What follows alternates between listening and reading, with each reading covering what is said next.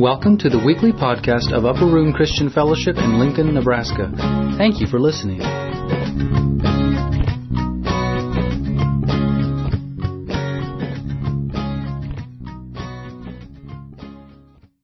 Good morning.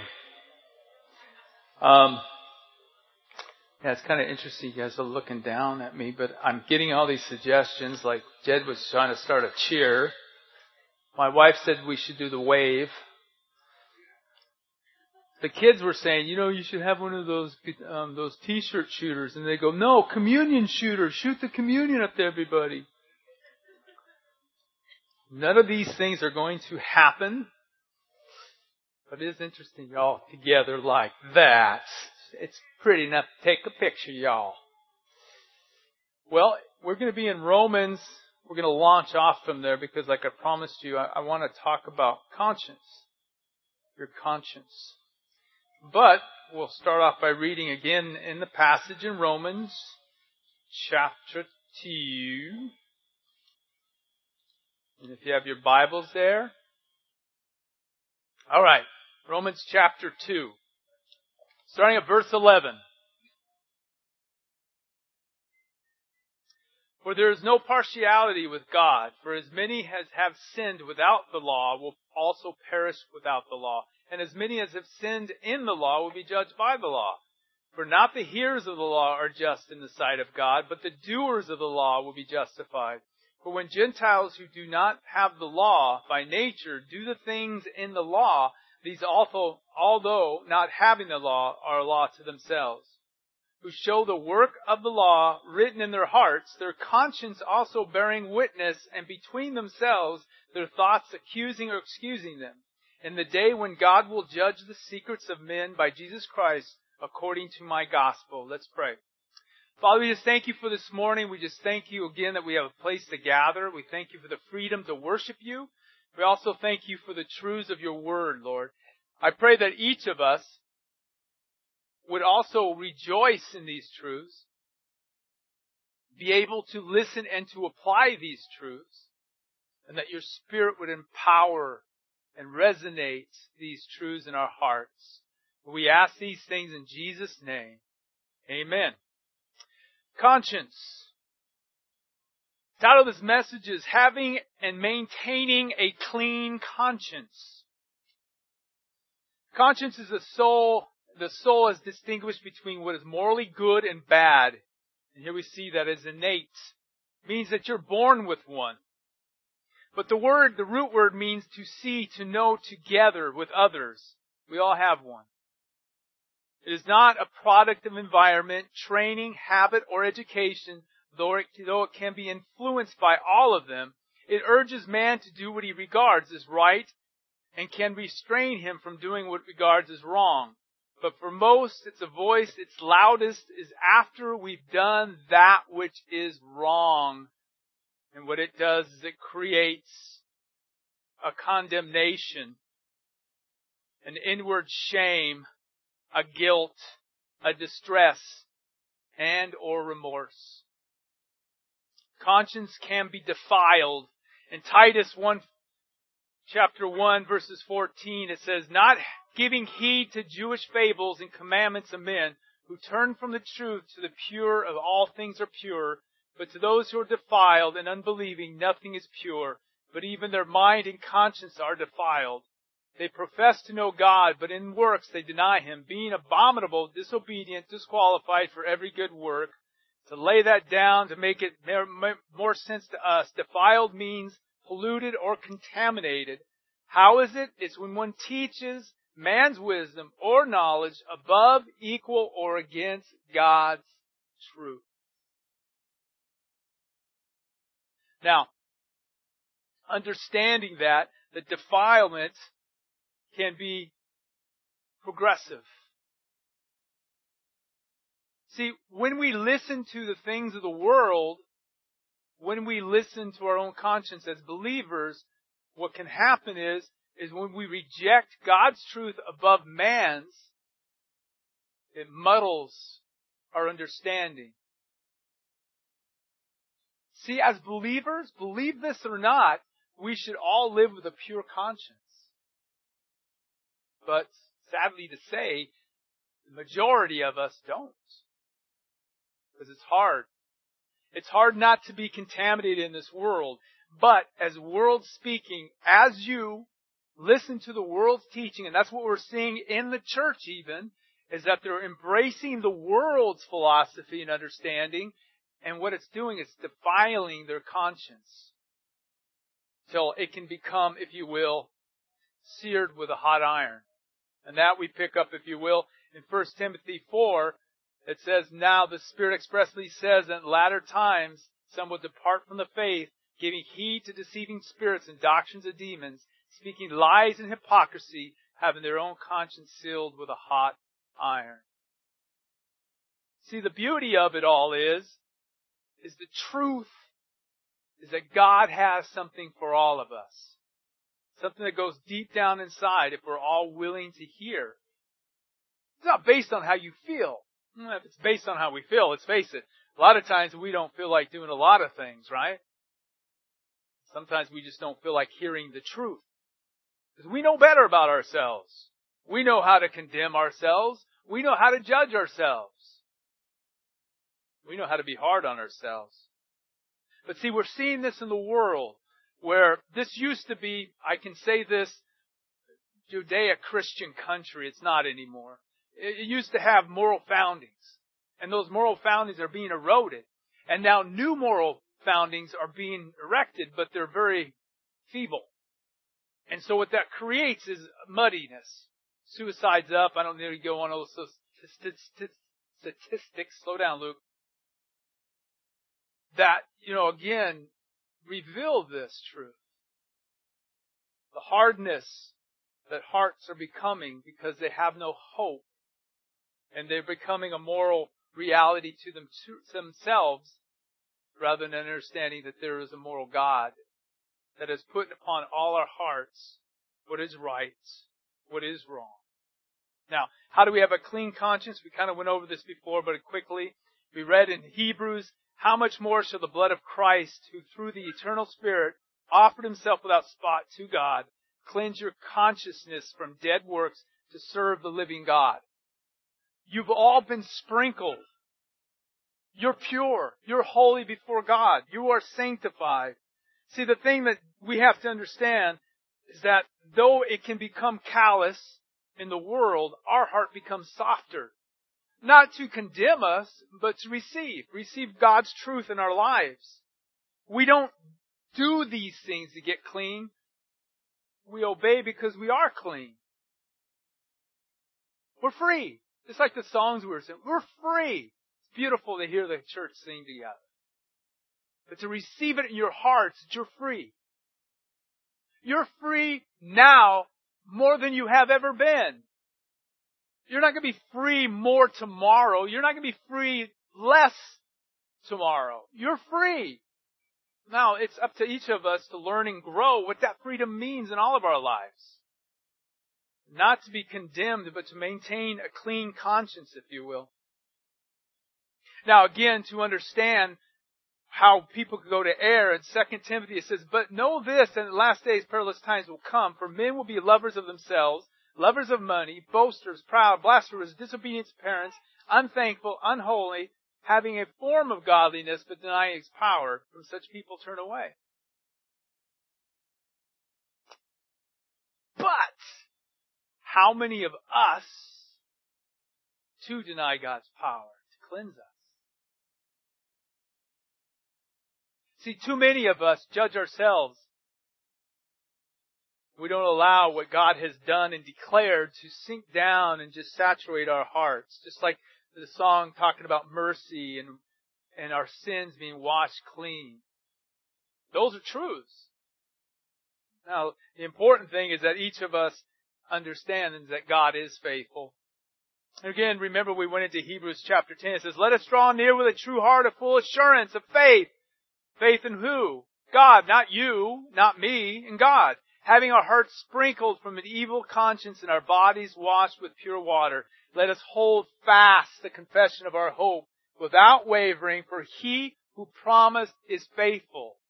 God declares it. I know that's hard for some of us to accept, but God looks at you Remember we came with that illustration? He picks up your face, looks right at it and says, you are clean. Stop saying to yourself, what I've declared clean to not be clean. You are clean. Now live that way. You're free. See the difference? Oh, if this could all just kind of sink into all of us, that it can wash all of us into our own freedom, not being condemned. God is faithful. So quickly now, how do we maintain a clean conscience? Well, if you have your Bible, flip over with me. And really, we could have gone to a lot of different places, but this is a good start. Let's go to Colossians chapter 3.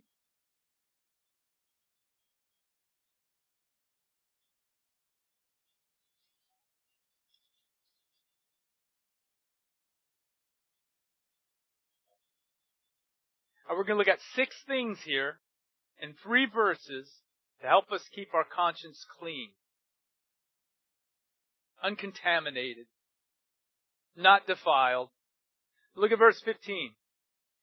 And let the peace of God rule in your hearts. Stop. Let the peace of God rule in your hearts. That word rule means to control. It means to be an umpire. To decide. Let God's peace permeate into your hearts. Maintain that peace. So in everything that I do I have peace in what I'm about ready to do? Do I understand that peace has been given to me? Not as the world gives, God has given to us. In Isaiah 26:3 it says, you keep him in perfect, who keeps him? God keeps him. God keeps him in perfect peace whose mind is stayed on you because he trusts in you. Trust that God has declared that there's now peace with God. That you have peace with God, and really, if you will, that should be what brings peace to our whole being. Rest. Be at ease. Be at peace. Paul will go on in Romans 9 and say this, I tell you the truth in Christ, I'm not lying. My conscience also bearing me witness in the Holy Spirit. God in you. Now, a simple way to tell what is of the enemy and what is of God, God always, remember this, God always brings a conviction to repentance to turn back to Him. So that you can rest in His peace. Rest in His work. Because we're going to sin. That's going to be, we'll talk about that in a minute too. But the reality is, it's always forgiving. Because He already sees us perfect. Sanctified. Oh, the work's going on, but He sees us already complete. The vision of a builder, he sees the work already complete. That's how He does step by step. He always sees the end result in His mind. Well, our end result is done because God's declared it. It's done. Sees you in Christ, He sees you complete in Christ. And all He wants us to do, remember to keep coming back to Him. If we don't have that peace, don't do it. If you don't have that peace, then confess what it is that you've done. Go back and rest in that peace. Don't let the enemy say this, because the enemy will do it 2 ways. One, he says, you know good, you never had it, what are you doing? I can't believe it. Come on, he's rejected you. Or he'll go to the other side. Oh, come on, you know you have the peace of God. You can do whatever you want. No, both of them are wrong. But let the peace of God rule my heart. Now, notice again, 15 still. Let the peace of God rule in your hearts, to which you were called in one body, and be thankful. That word called means by name, or to bear a name or title in one body, the body of Christ. What's the message here for all of us to remember? I belong to Jesus Christ. I am His, not based on my feeling. I belong to God through Christ. You're His. Accept it. It's not about your performance. It's not about how you feel. It's just the truth of the matter that you were called by name into His body and you are His. Accept it. Embrace it. And be thankful. Romans 5:1, Paul says this, therefore, having been justified by faith, we have peace with God through our Lord Jesus Christ. In Titus, it says this, 2:14, who gave Himself for us that He might redeem us from every lawless deed and purify for Himself His own special people, zealous for good works. Breathe. I belong to Jesus Christ. I am His. He said it. I accept it. I believe it. I belong to Jesus Christ. Look at verse 16. Let the word of Christ dwell in you richly. That word richly means abundantly. That word dwell means be at home. Metaphorically, it means to dwell in one and influence him. What is this saying then? In all wisdom, teaching, admonishing one another in psalms and hymns and spiritual songs. Basically, it's just simply this. Saturate your heart and mind in the word of Christ. Let it affect every aspect of your life. Do not ever stop reading it, absorbing it, listening to it, being taught through it. Why? Because these truths, just like we're talking right now, see, faith comes by hearing and hearing by the Word of God, is that you're hearing something. You're hearing you are not condemned. You're hearing that Christ loves you, that you're His, you're precious to Him. You're hearing that Christ wants to do a work not only in you, but through you. This is what He's saying through His Word. And when we neglect the Word, when we listen to the world, we watch TV, we watch Dr. Phil, we listen to what Oprah's saying, we listen to all these other voices, they're telling us lies. Well, not all lies. Be discerning. We gotta back up on that. But if anything goes against, or makes it equal, or above the Word of God, then it's to be rejected. It's not true. I don't have to live in the past. God's not living back there. Not in my life. He's cleansed me from all my sin. He remembers them not anymore. I'm the one that remembers them. Or is it just me? Or is the enemy throwing those fiery darts? Remember this? Remember when you said that? Remember when you did that? Can't believe it. And then you feel that condemnation. That's not of God. Now, again, we'll get into sin. But past history, things that have happened so long ago, there's nothing you can do about it. It's gone. It's washed. Lord, forgive me. Forgive me for sticking that sucker in that guy's hair when I was 10 years old. I shouldn't have done it. Or the time I put the top in the guy's head and the hair went and got stuck and we had to cut it off. I'm sorry, Lord. I'm sorry. No, what are you doing? That's been washed. That's been cleaned. Whatever it is. You're new. You're clean.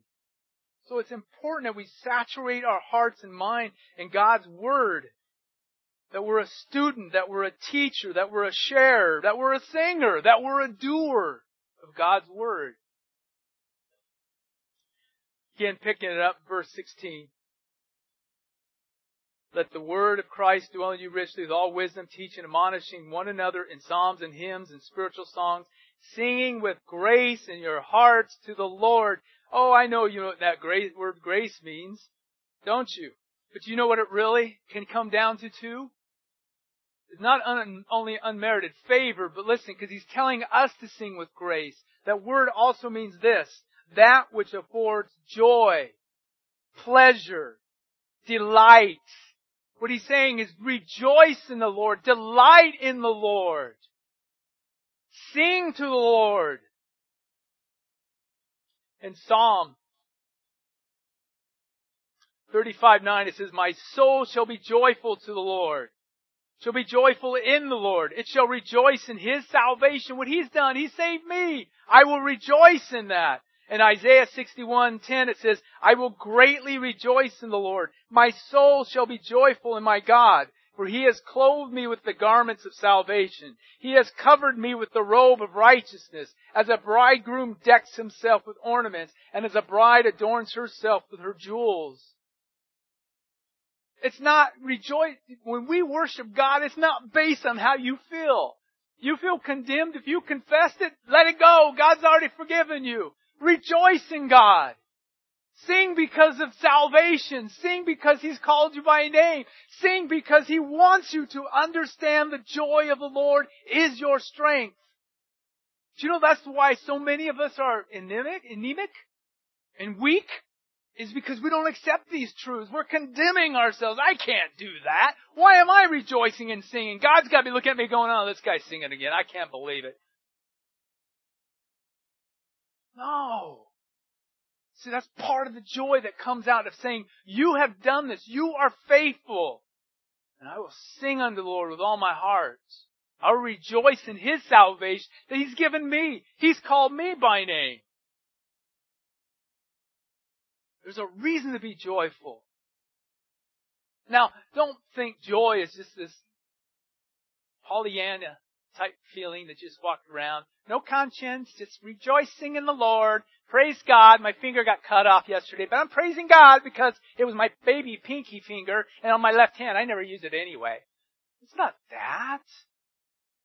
It's rejoicing because in all things God is at work. In all things, God is working out those truths in your life, in my life, and the ultimate result is home with Him. Perfect. Isn't that great news? You're not going to have a bad conscience in heaven. You'll be free from all that. You're going to be free from yourself. Oh, what joy. But see, here's where we're learning that. We don't have to just be focused on ourselves. Just rejoice in the fact that what God has done, what He's given to us, so we can sing with delight. We can sing with joy. We can sing with praise on our lips. For this is the day, the holy to our God. Do not sorrow, for the joy of the Lord is your strength. Be glad in the Lord and rejoice. You righteous, and shout for joy, all you upright in heart. For the kingdom of God is not eating and drinking, but righteousness and peace and joy in the Holy Spirit. Is that good news? Does that make you want to sing? Rejoice. Take joy and pleasure and delight in the Lord. Now look at verse 17. And whatever you do in word or deed, do all in the name of the Lord Jesus Christ. Can I do this in His name? Now remember something. The reason we say this too is that you were called by Him and He's put His name on you. You're His light now. His light shining through you. You're the representative of Jesus Christ. Wherever you go. So, for a defense for all of us, we have to think, okay, is this bringing out glory to His name? Am I ready to partake of something that I could write His name on, like a signed check? Like the end of a contract? Because I'm His representative. I'm His ambassador. He's given me that authority to be one who lives and proclaims His name. Now, let's be honest, that's going to get all of us, right? How many times we've done things we're like, oh Lord, that's horrible. Why did I do that? That's why it's important that if I sin, I confess it. Lord, I did wrong. I repent. Now what about those sins that we keep falling to? Whatever it is. It's acknowledging, Lord, I'm struggling in this area. I agree with you. This is wrong. I shouldn't be yelling at those people. I shouldn't be thinking those terrible thoughts towards those people. Or I shouldn't always go around with this dark, oppressive feeling and taken out on other people. I get it, Lord. I ask for your forgiveness. I need you to work through me this. I know it's displeasing to you. And because it's displeasing to you, it's displeasing to me. But I also know this, that you're at work. And I receive your forgiveness. And I'm thankful, Lord. To see, that's the very next thing he says. Look at that. Verse 16, or 17 again. Whatever you do in word or deed, do all in the name of the Lord Jesus Christ, giving thanks to God the Father through Him. Give thanks. Give thanks. Oh, give thanks to the Lord, for He is good. And He's good all the time, for His mercy endures forever. Oh, that men would give thanks to the Lord for His goodness and for His wonderful works to the children of men. Give thanks. Give thanks for what God is doing in your life. Give thanks for what God is going to do. With us as Christians, we know that this isn't the end of the story. That the sin you may struggle in is not the end of you. God already knew it. God knew it when He called you by name. He said, "Yep, I knew this. I knew that Luke was going to struggle in this area, but I love him. And I know it's a work in progress. He's going to make it. It's going to work out." You can rejoice in that. You can be thankful in that. Now, here we come into the communion table. What I want to close you with, and remember this, let me just go over these points real quick. Do I have a peace about this? I belong to Jesus Christ. I'm saturating my heart and mind with His Word. I'm taking joy and pleasure and delight in Him. Can I do this in His name? In all things I can give thanks to God. In all things. Now, understanding that we're coming to the communion table, I want us to listen and hear the Word of God. In Leviticus, you're going, Leviticus, what does that have to do with communion? Well, it has a lot to do with it. Because again, it represents something. And this is one of the representations. Leviticus chapter 16.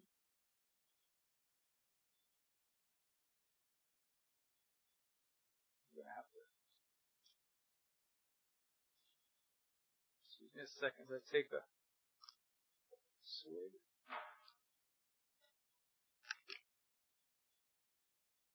Now listen.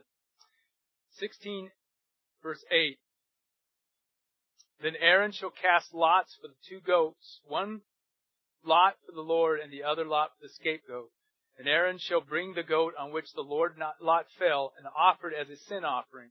But the goat on which the lot fell to be the scapegoat shall be presented alive before the Lord to make an atonement upon it and to let it go as a scapegoat into the wilderness. And verse 15 he goes on to say, Then he shall kill the goats of the sin offering, which is for the people, and bring its blood inside the veil. Do with the blood as he did with the blood of the bull, and sprinkle it on the mercy seat before the mercy seat. So he shall make atonement for the holy place because of the uncleanness of the children of Israel, because of their transgressions, for all their sins, and so he shall do for the tabernacle meeting which remains among them in the midst of uncleanness. Then if we drop down to verse 20, it says, And when he has made an end of atoning for the holy place, the tabernacle meeting, the altar, he shall bring the live goat. Aaron shall lay both his hands on the head of the live goat, confess over it all the iniquities of the children of Israel, all their transgressions, concerning all their sins, putting them on the head of the goat, and shall send it away into the wilderness by the hand of a suitable man.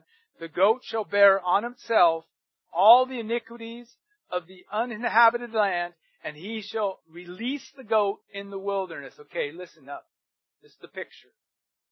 See, one goat was going to be slayed, taking the blood and go to the mercy seat to cover the sins of the children of Israel.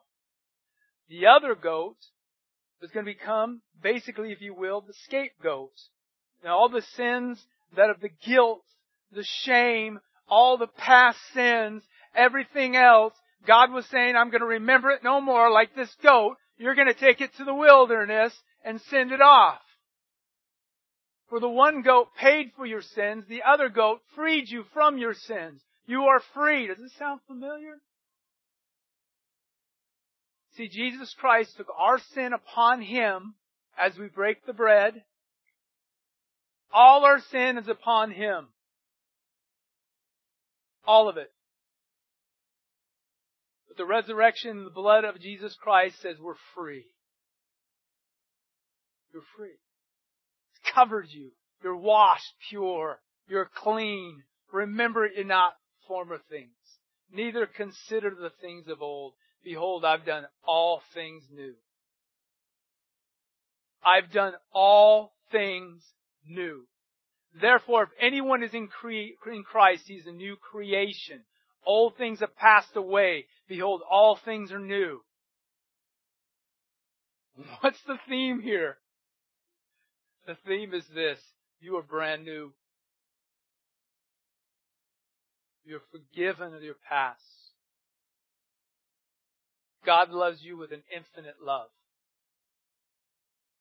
God wants us to understand and absorb these things. God wants us to walk as free people, joyous people, loving people. Not because if we do these things we get. No, see, we've got these things. We receive these things. Now live it out. So as we come to the communion table, I want you to think about those things.